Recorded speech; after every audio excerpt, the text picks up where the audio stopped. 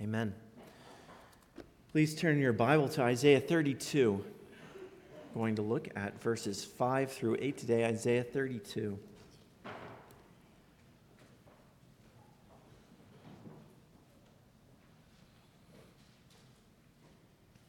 I'll begin the reading of the scripture with the first verse. Please stand for the reading of God's word.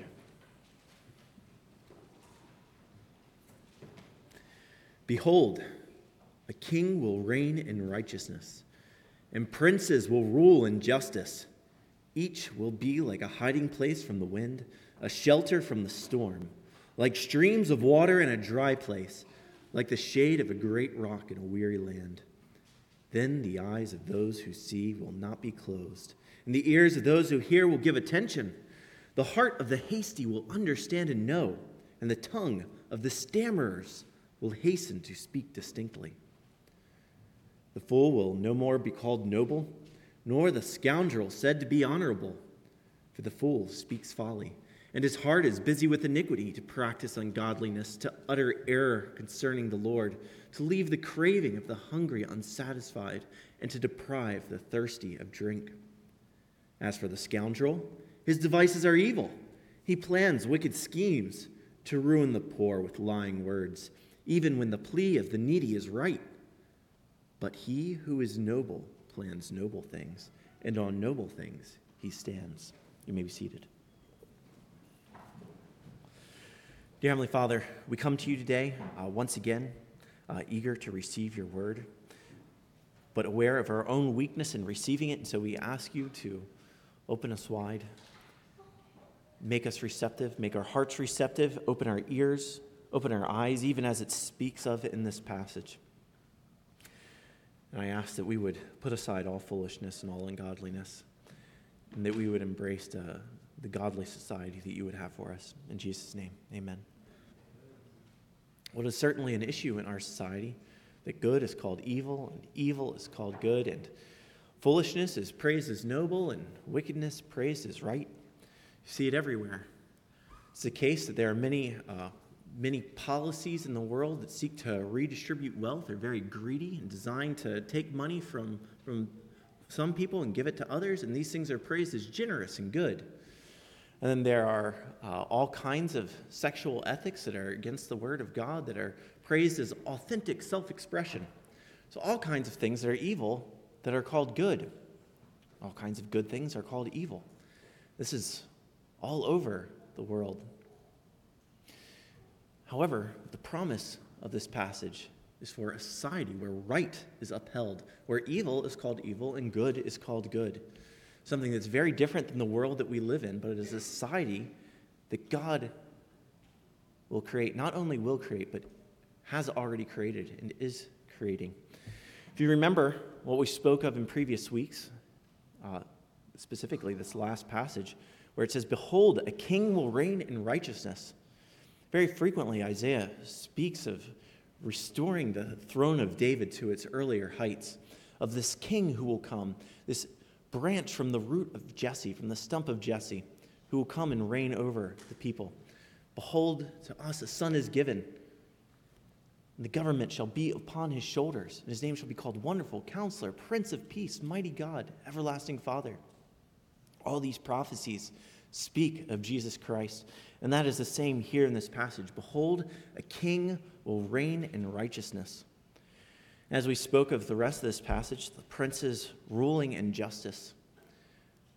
The kingdom that God is building on this earth is found in his church.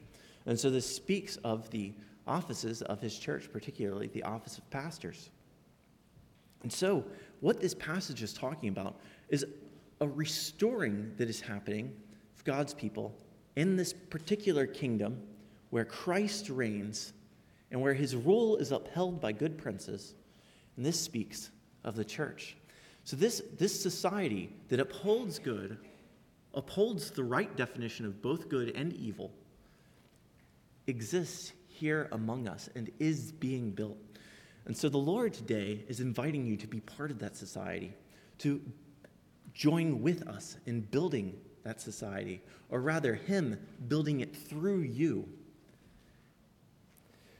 It is indeed the case that the world is full of perverting good and evil, its definitions, but a good society is being built through God's church. And the society upholds those definitions of good and evil. It calls good, good, and vindicates it. It calls evil, evil, and pronounces it as such justly. Now consider here in this first verse. The fool will no more be called noble, nor the scoundrel said to be honorable. So this is what I have just spoken of, that fools are often called noble, and scoundrels often called honorable. What is a fool and what is a scoundrel? Fool is one who speaks things that reject the Lord. Scoundrel is one who does things in rejection of the Lord. Now, maybe there's not a black and white, perfectly mutually exclusive distinction between the two. There's a lot of overlap between the two, but I think this is one reasonable way of understanding these two terms, the fool and the scoundrel, the one who speaks against the Lord and one who acts against the Lord. Now, you may recognize some of the things that I've been saying as coming from Isaiah 5. Isaiah 5, verse 20 says, "Woe to those who call evil good and good evil, who put darkness for light and light for darkness, who puts bitter for sweet and sweet for bitter." This is a society that Isaiah lived in, a society that changed the definitions of good and evil and swapped them right around, and is very similar to the society that we dwell in. A lot of people claim that their definitions of good and evil are simply self-evident. I would argue, and the Bible would argue, that unless you have a Creator as the foundation of your ethics, you have no ethics at all. You have no real foundation for good and evil. It is necessary to trust in the true God, to go to His Word, trust in Him to have correct understanding of these things. Now, the world would respond to that and they would say, good and evil are self-evident. If you need a God, if you need religion in order to know what right and wrong are, then you are the one who is morally bankrupt because it is so self-evident. Well, there's a sense in which I have to agree with that. It is self-evident. The Bible says that this conscience that God has given us, that He has written His law on our hearts so that we should know this truth. But in our unrighteousness, we suppress that truth. And so, if it is so self-evident, why is it the case that believer and unbeliever disagree about what right and wrong are? Well, it is not so self-evident that it cannot be suppressed, and it is suppressed in unrighteousness. And which group is full of unrighteousness? Every person struggles with unrighteousness, but the Lord has provided that His people might have righteousness in Jesus Christ, might no longer suppress the truth, might have that truth, might understand good and evil with clearer eyes. If you do not have a foundation in the Lord, if you do not have Him working on your heart so that you might understand these things clearly, you have no foundation. If you do not believe in an absolute God, one who it is possible to offend, one who it is possible to please, then there can be even no good or evil. What would it mean for something to be good and evil without such an absolute personal God? If it were just the consensus of man, the consensus of man can change. Good and evil can change. The only way there can be an absolute is if there is an absolute personal God. And without that, it is a slippery slope from saying that there is no God to embracing all sorts of evil. It is not a slippery slope fallacy. It is a literal slippery slope. And that is exactly where we find ourselves today in a world that has increasingly, at least in recent times, I'm not claiming something about the scope of human history in general, but at least in recent times, further and further abandoned the Lord. And this can be seen, I think, most especially in literature. If you look at literature, and by literature, I just mean fiction in general. Look at fiction. Less and less there's clear right and wrong, clear good and evil. More and more there are anti-heroes, the prostitute with the heart of gold, the thief with the noble sense of honor, all sorts of things. And, it's good to have realistic characters, and realistic characters aren't perfect, but the reason that a lot of fiction has trended in this direction is to reject absolute notions of right and wrong.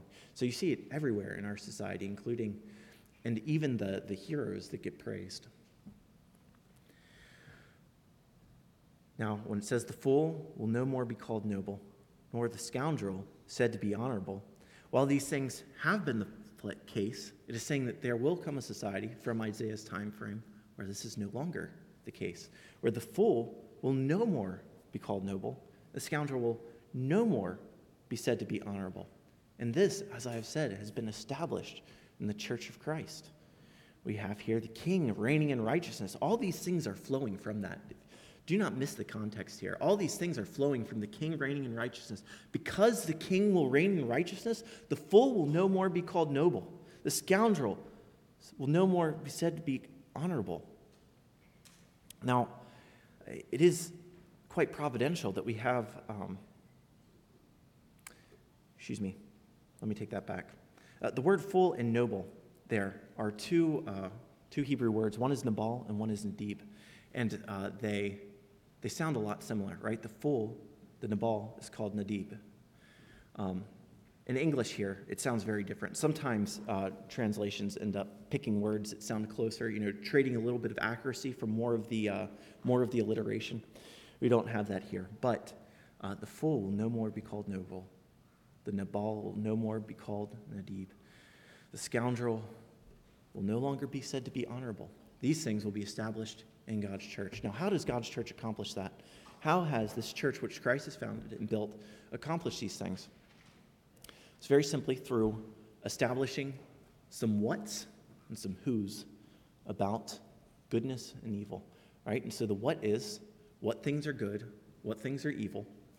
This is accomplished through the preaching of the word. God has established his church so that the word might be preached in various societies across the globe and promote true sense of good, true sense of evil.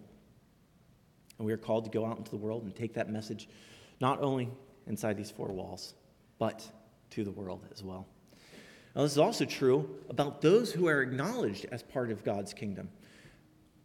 He said that he was giving the keys of the kingdom of heaven. And we look at how those keys are exercised in Matthew 18, and we see very plainly. They are exercised by the church gathering and deciding on its membership. Those will be removed later on in Matthew 28, speaking of those who are added. Jesus said, "All authority on heaven and on earth has been given to me. Go therefore, make disciples, baptizing them in the name of the Father and the Son and the Holy Spirit, and there I am with you to the end of the age." He is with them, just as he was in Matthew 18, wherever 2 or 3 are gathered. He is present, giving authority, in one case to remove from the congregation, the other case to add to the congregation. So the church has been given the authority to declare who belongs to the kingdom of God. Not only what is true and what is false according to God's word, to speak on his behalf, but also say who belongs and who doesn't belong, to speak on his behalf in that way. And so we do that through membership, through the ordinances, through discipline, through baptism and the Lord's Supper. So many people want to just declare these things themselves.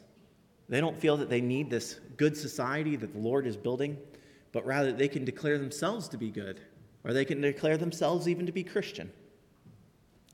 Now, it is the case that any person who believes in the Lord Jesus Christ is following him and can be called Christian in some sense. Yet the Bible speaks of a special way that we are to declare these things, and that is by the church declaring them. So many people, a lot of people are very jarred by the way we practice the Lord's Supper, for example. For our Lord's Supper, we require that you be a member of a church. We don't believe that we have the authority, or rather that the individual has the authority to just declare himself a Christian, that a church must declare these things. God has given authority to his church to uphold these definitions of good and evil, these definitions of who belongs to his kingdom, who does not. It's not something for the individual to decide on them by themselves. Have you ever seen merchandise that hasn't been licensed correctly and for good reason? I remember my brother, one time we were in Ocean City, Maryland, and he bought a counterfeit Pokemon card. The Pokeball was upside down. That's how you could tell it was a counterfeit Charizard. But maybe you've seen like a Mickey Mouse that just looks distorted. The eyes aren't quite right. The ears aren't quite right, etc. Right? Because Someone can stamp on it Mickey Mouse, but that doesn't make it the real Mickey Mouse. That's just somebody on his own authority declaring this is Mickey Mouse. That is what it often looks like when someone, without any real authority, not knowing even what the standards of God's people are, just declaring themselves Christian because they walk down an aisle sometime or something like that. This is not how one is declared a Christian. God has established his church to uphold right and wrong, and you are called to be part of this. And I would encourage you too.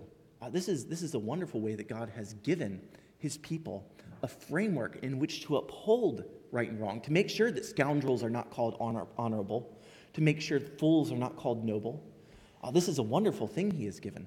So I would encourage you to not disdain the exclusivity that you might see, but rather be encouraged that God has given us a way to uphold such things. Continues on here. For the fool speaks folly, and his heart is busy with iniquity, to practice ungodliness, to utter error concerning the Lord, to leave the craving of the hungry unsatisfied, and to deprive the soul of the thirsty. The fool speaks his foolish thoughts. It says he leaves the craving of the hungry unsatisfied and deprives the thirsty of drink. Now, this is what a foolish ruler does. This is largely talking about the rulers over Israel. This is in comparison to the king and princes that we see in the first verse. The Bible says in Proverbs 28:16 that a ruler without understanding is a cruel oppressor. Now, I've always found that very fascinating.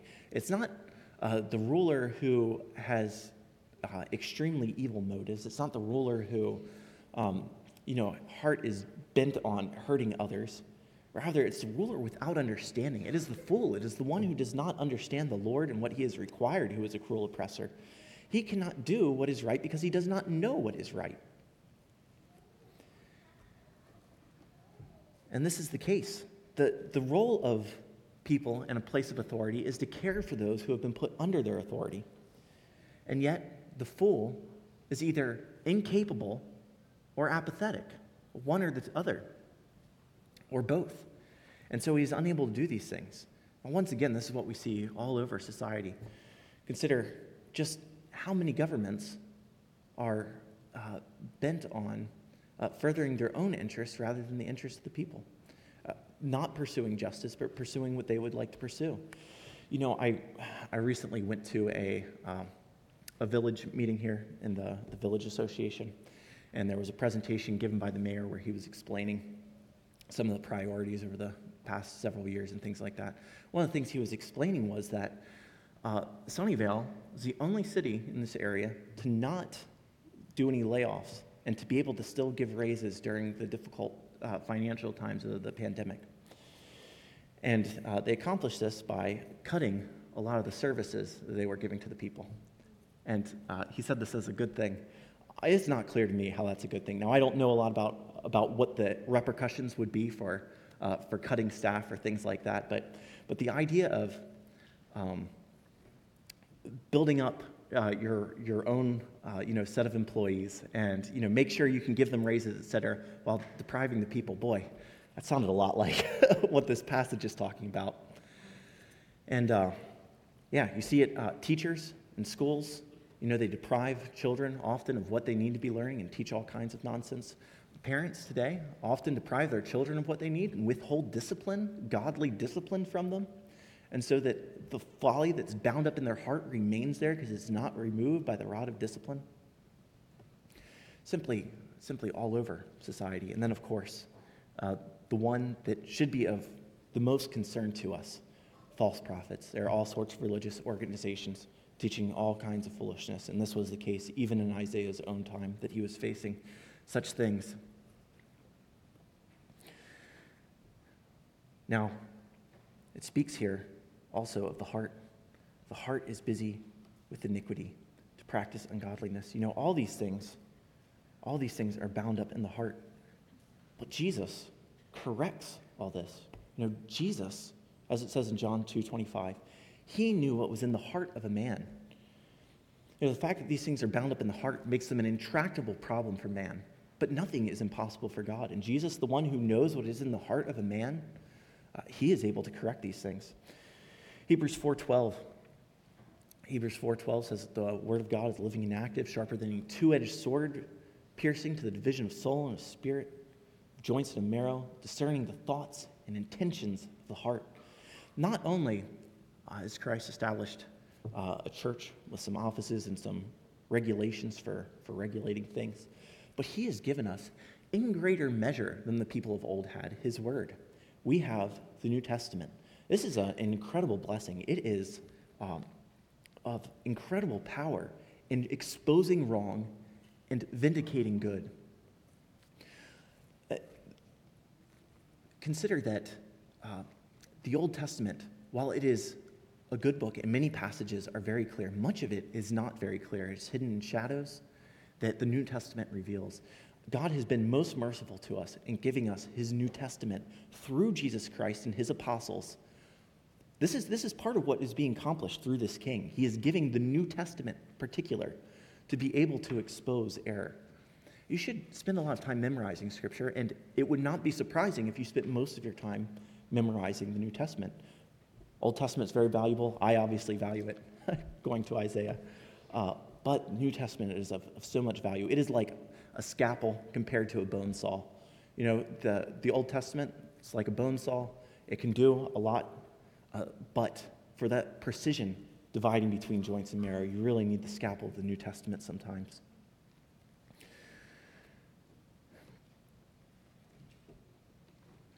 You know, Jesus, just the way he exposes evil. Just one more passage to consider. In John 3, it says of him that he is the light, comes into the world, casts away the darkness. People fear because of this. He is the one who exposes evil. In the next verse it says, "As for the scoundrel, his devices are evil. He plans wicked schemes to ruin the poor with lying words, even when the plea of the needy is right." Now, when it speaks here of the scoundrel, I said this is the one who does evil instead of merely speaking it, speaks of his devices. His devices are evil. No, someone who is without understanding, does not understand the Lord and things that they should value. They will do anything to get the things they want because they don't understand what right and wrong are. They'll lie, they'll cheat, they'll steal. This is what it's talking about when it's speaking of his devices. His devices are evil, and he plans wicked schemes. And he ruins the poor. You know, the word for poor may also be translated meek. And in some translations it is. You know, those who are self-restrained are destroyed by those who lack restraint. Meekness, speaking of restraint. This word speaking of humility and self-restraint. He oppresses him with lying words, even when the plea of the needy is right. You know, this is very similar to what was said earlier in Isaiah. In Isaiah 29, it said, "The meek shall obtain fresh joy in the Lord, and the poor among mankind shall exalt in the Holy One of Israel." And in very similar context, it says this too. Recall that in Isaiah 32, it had just said, "The eyes of those who see will not be closed. The ears of those who hear will give attention." That passage I just read in Isaiah 29, just before it had said, "In that day the deaf shall hear the word of the book, and out of the gloom and darkness the eyes of the blind shall see." So Isaiah is repeating, this passage is repeating what was said in 29 in a different framework. And it continues on here. It says, "For the ruthless one shall come to nothing, and the scoffer cease, and all who watch to do evil shall be cut off, who by a word make a man out to be an offender, and lay a snare for him who reproves in the gate, and with an empty plea turn aside him who is in the right." Who is the ruthless one? Who is the accuser? Is it not Satan, the one who accuses? You know, because of our sin, it is possible for the enemy to accuse us and say that we are guilty before the Lord. But Christ has come and he has forgiven us, justifying us, making it so that we can be defended from the evildoer, so that we can be declared just and right, even though otherwise we would be cast totally to the power of the evil one, to claim whatever he wanted about us, both what is true and what is not true. So the Lord will judge. Do not think for a moment that when you see evil going on in the world, that it will not be judged. Do not become impatient with this. Read Psalm 73. It talks about growing jealous of the wicked because the Lord does not seem to punish them. Judgment will come. And do not think that there will not be vindication for those who do right, because there will be vindication. It is something that he is establishing in one form in his church, but is something that will be brought fully manifest on that last day when he returns as well. And as we uphold it, this message is in part a call for you to join fully part of the society and engage in a building up, establishing of right and wrong as it should be. Part of that is discipline, right? Part of that is what Matthew 18 describes. If your brother sins against you, go and show him his fault. If he doesn't listen to you, bring one or two others. If he doesn't listen to them, bring it before the church. If you see sin in the congregation, it is not the loving thing to do. If it's something that needs to be addressed, it is not the loving thing to do to unaddress it. Rather, it must be addressed. This is how good is upheld, by rooting out evil. And there's no reason to fear these steps that God has given us. He has given them to us for our good. And there's so many people who are afraid of the steps of church discipline because they're afraid it will bring division into the church. The Lord has provided these means in order to keep his church pure, in order that good and right may be established and that evil may be separated and put over here. So do not fear these things that God has given us. They have been given us for our good. It says here at the end, but he who is noble plans noble things, and on noble things he stands. This whole passage, if you notice the way the ESV chooses to translate it, it says the fool will no more be called noble. These are future tense. And it says, for the fool speaks folly, present tense. Just a little note on Hebrew, and I'm no Hebrew expert. I have taken a class, but I'm no Hebrew expert. Anytime, a lot of Hebrew grammar divides into either complete or incomplete. We have past, present, future, and a lot like that. They have complete and incomplete. So when it's past tense, you generally know it's past tense. When it is present tense, a lot of times it could be future tense, and when it's future tense, a lot of times it could be present tense. So these times when it speaks present tense, especially when you get into poetic sections where it's not clear narrative that needs to be future or present, that kind of thing, just know that often when we get to these poetic passages, there's often a little bit of uncertainty as to whether or not they should be translated present or future. One way to consider this is that it should just be rendered future throughout. And the emphasis there would be that rather than, because these things are true, the king will take care of them, it will be the case that the king will expose these things to be true. The fool will speak foolish things. It will be clear that he is speaking foolish things. The scoundrel will do scoundrelly things. It will be clear. And he who has noble plans, he who is noble will plan noble things. And on noble things he will stand. This is talking once again, from Isaiah's perspective of this future time where nobility will be acknowledged, where truth will be acknowledged. There will be a vindication. There will be upholding of what is right. Those who are right will stand. Today we have a pretty good illustration of that because we had an ordination to the office of deacon. And if you know 1 Timothy 3, what it says of the office of deacon is the one who executes this office well, the one who serves well as a deacon gains a good standing for themselves. This is something that's true in the church. It's something that Christ is building in his church, an acknowledgement of those who ought to have a good standing. And these things must be true. They must be true because Christ has come and dwelt among us. He's dwelt among us, and he has been called evil. He was called a blasphemer. He was crucified for his supposed sins, and the Lord will not be mocked. Whatever one sows, that will he also reap. If Christ has come and dwelt among us, and he requires vindication, then certainly there will be vindication not only for him, but all those who are in him, all those who have joined together with him, receive the benefit of that vindication as well. And so we can rest assured of that vindication, not only because God has directly promised it in his word, because it is necessary for his Son to be vindicated before the eyes of all who have blasphemed him and called him the blasphemer, when they are the ones who are blaspheming the Lord. This assurance is given to us through the cross of Jesus Christ, where he died on our behalf and established a way for us by his Spirit to be joined together with him. But he who is noble plans noble things, and on noble things he stands.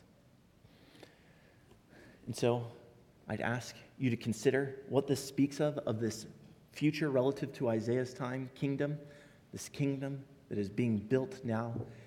If you are not a part of it, join it.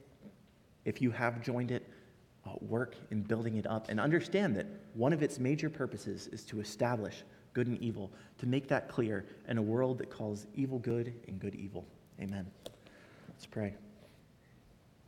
Dear Heavenly Father, we thank you for the rich mercies that we have in Jesus Christ. We thank you that he is a good king who guides his people, who establishes definitions of good and evil and rules and justice and righteousness.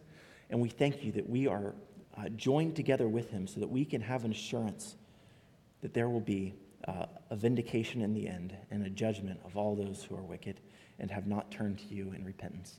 In Jesus' name, amen.